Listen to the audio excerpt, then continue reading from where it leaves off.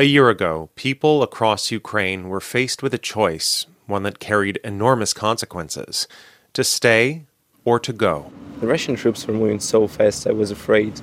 That's Damien, a 16-year-old who NPR's Leila Fadel met a few days after Russia launched its invasion of Ukraine. When he spoke with her last year, he gave only his first name. It was a dangerous, uncertain time. As troops pushed toward the capital and Russian rockets rained down on Ukrainian cities, Damien made the agonizing decision to leave his home in Lviv, and he headed for the Polish border. I wouldn't like to be captured, tortured. I wouldn't like my freedom to be taken. Is that what you thought would happen to you? Yes. Many international observers expected the country would quickly fall to Russian forces. The roads were packed with cars in the hours after the invasion started. Lines formed at gas stations and ATMs.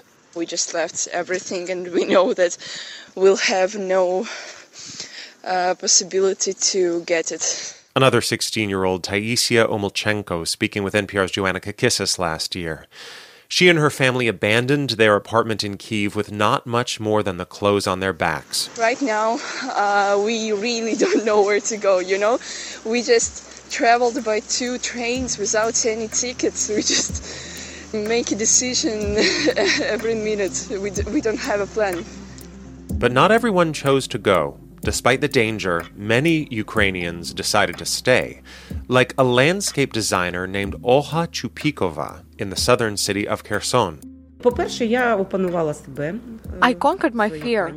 I got a hold of myself because you can't panic when everything is falling apart. And my husband and I decided to help our soldiers. I saw no other way out. We're Ukrainian, and we can't be anybody else. Consider this. A year after Russia launched its invasion, Ukraine endures. We'll visit a city where a citizen-led resistance helped break a Russian occupation. From NPR, I'm Ari Shapiro. It's Friday, February 24th. It's Consider This from NPR. Friday was a day of remembrance in Ukraine, a chance to reflect on the horror its people have endured over the past year.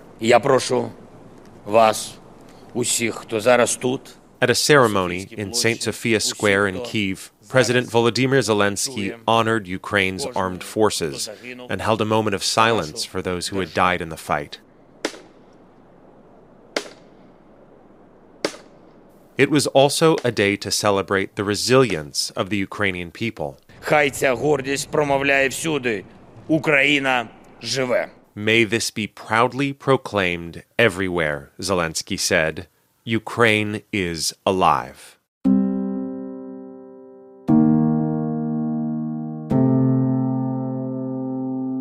This is a moment that seemed almost impossible a year ago. The consensus then among analysts was that Ukraine's military was overmatched, that the Russians would quickly take control of the capital. But this war has been full of surprises. One was that Kyiv never fell. Another came from the southern port city of Kherson, the first major Ukrainian city to fall to Russian forces. With deep historical ties to Russia, it was not expected to be a center of resistance. But an army of citizen spies defied Moscow's expectations and helped Ukrainian forces liberate the city last November. NPR's Joanna Kakissis has the story of Kherson and its citizens turned partisans. Let's start with the day of the invasion, February 24th, 2022. Tatiana Horobtsova, a retired physics teacher, remembers it began as a beautiful day. She remembers making breakfast and watching from her balcony as the sun rose, turning the sky pink and illuminating green fields bursting with the winter harvest.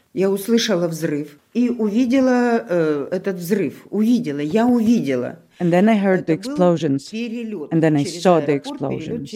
One near the airport, then a second. The third at a gas station that seemed to turn everything red. Horobtsova started to cry. She was born in Russia and did not believe the Russians would ever invade. Kherson used to be a Russian-speaking city. Many here had friends and family in Russia. But she says she and her husband are clear about their loyalties. Флаг украинский на телевизоре. We have a Ukrainian flag on our TV and a poster that says, Putin, get out. That's my poster, by the way. Their daughters in western Ukraine begged them to evacuate, but they stayed, along with their youngest daughter, Irina, who wanted to resist. The first days of the invasion were chaotic. Ukrainian soldiers fought to keep Russian paratroopers off the Antonovka Bridge, which crosses the Dnipro River into the city of Kherson. Serhiy, a soldier from a local brigade, remembers wondering why Ukrainian authorities had not blown up the bridge on the first day of the invasion. It should have been blown up. That would have slowed down the Russian troops. Serhiy would not reveal his last name because he's in the military. He says he got his wife and children out of Kherson, and then he turned to a special mission. To destroy the enemy's equipment and enemy troops, and also to find and kill collaborators. Many civilians offered to help, including Oksana Pahomy, a 59-year-old accountant and city council member. With her dyed fire-red hair braided into a rat tail, Pahomy looks like a cross between Cyndi Lauper and the Viking. She and others protested as Russian soldiers took over the city. The resistance was everywhere. I remember this boy with an amputated leg in the Central Market. He played the guitar and sang the Ukrainian national anthem. It was really brave. Across Kherson, ordinary civilians became partisans, forming espionage cells reporting to the Ukrainian military and security services. Pahomy joined one cell with at least 30 members. She kept tabs on who was collaborating with Russian forces. Є три групи людей. Ті, хто за Україну віддадуть своє життя. I saw there were three types of people in Kherson. Those who will die for Ukraine, those who will die for Russia, and those who do not care, who are like, Ukraine is okay, but Russia took over now, and that's also okay. Pahomy took photos and videos and eavesdropped on conversations, then passed on the information to Ukraine's security services. Suspected collaborators included some of her own fellow city council members and even some classmates. We saw a list of those who organized the referendum to join Russia. And on that list was the son of one of my classmates, and she was a teacher of Ukrainian history.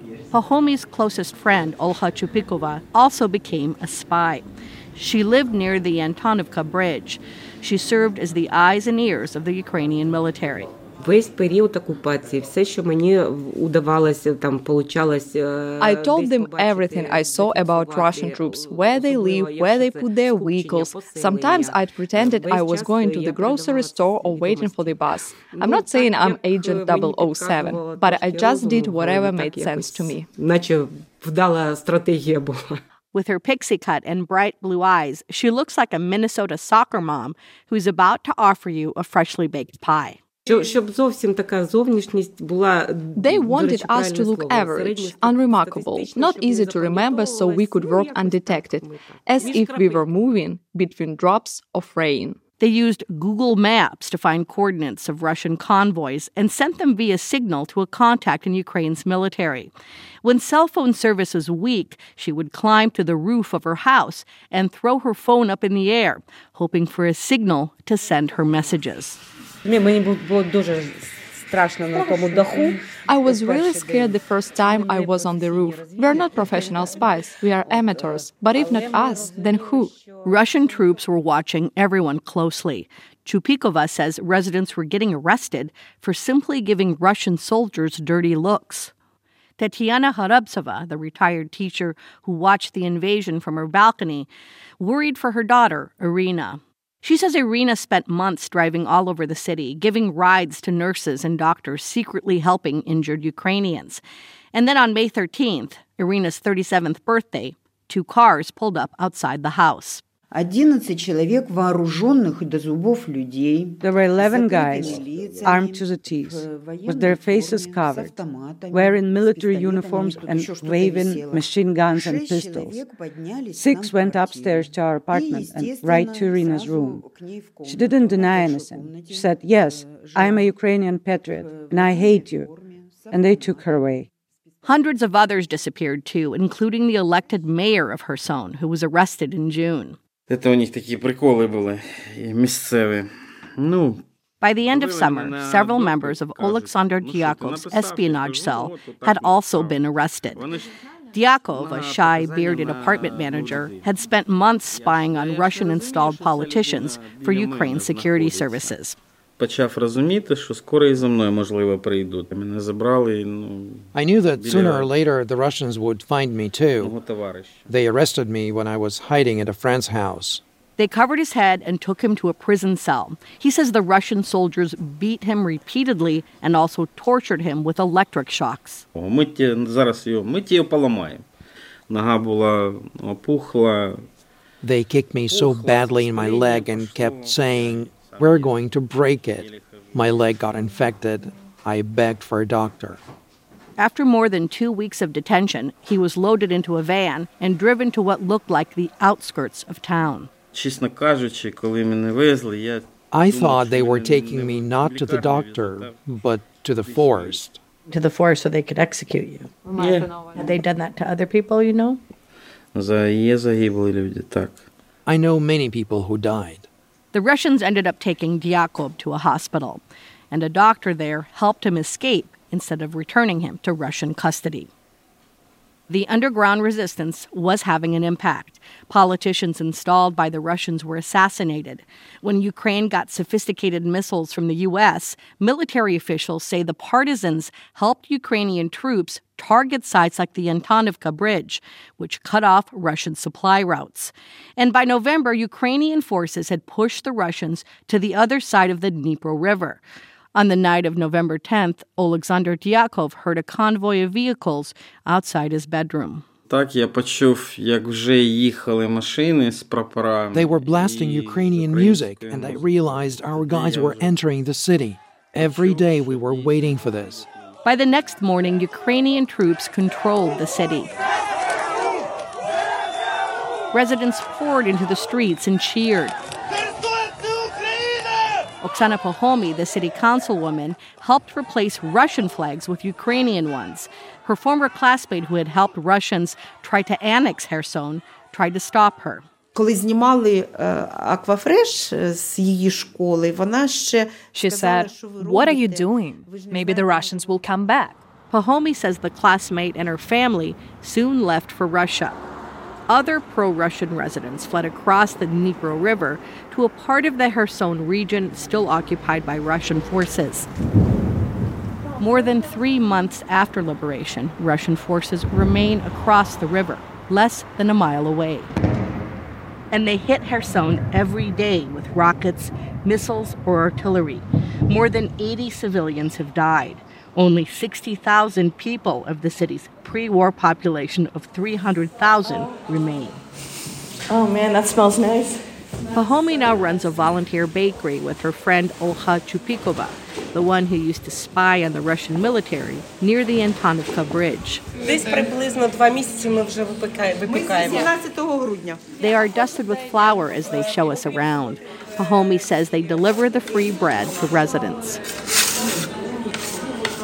Ми не переконуємо жодної людини. We never try to force anyone to stay because not everyone can take it. I know people who don't leave their homes. I know people who could handle the shelling at first, but then something broke inside them after the shelling killed people. They stopped eating and drinking, and I said, it's time to leave. Many partisans are still missing, presumed to be somewhere in Russian custody.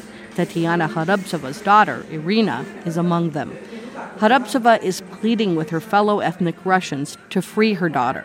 Harabtsova's Russian roots are now a deep source of heartache. У меня русские корни, для меня это был шок. Я так плакала, мне так было обидно, мне так стыдно. I feel ashamed, she says, as if it was me personally who started this terrible war. NPR's Joanna Kakissis in Kherson. It's Consider This from NPR. I'm Ari Shapiro.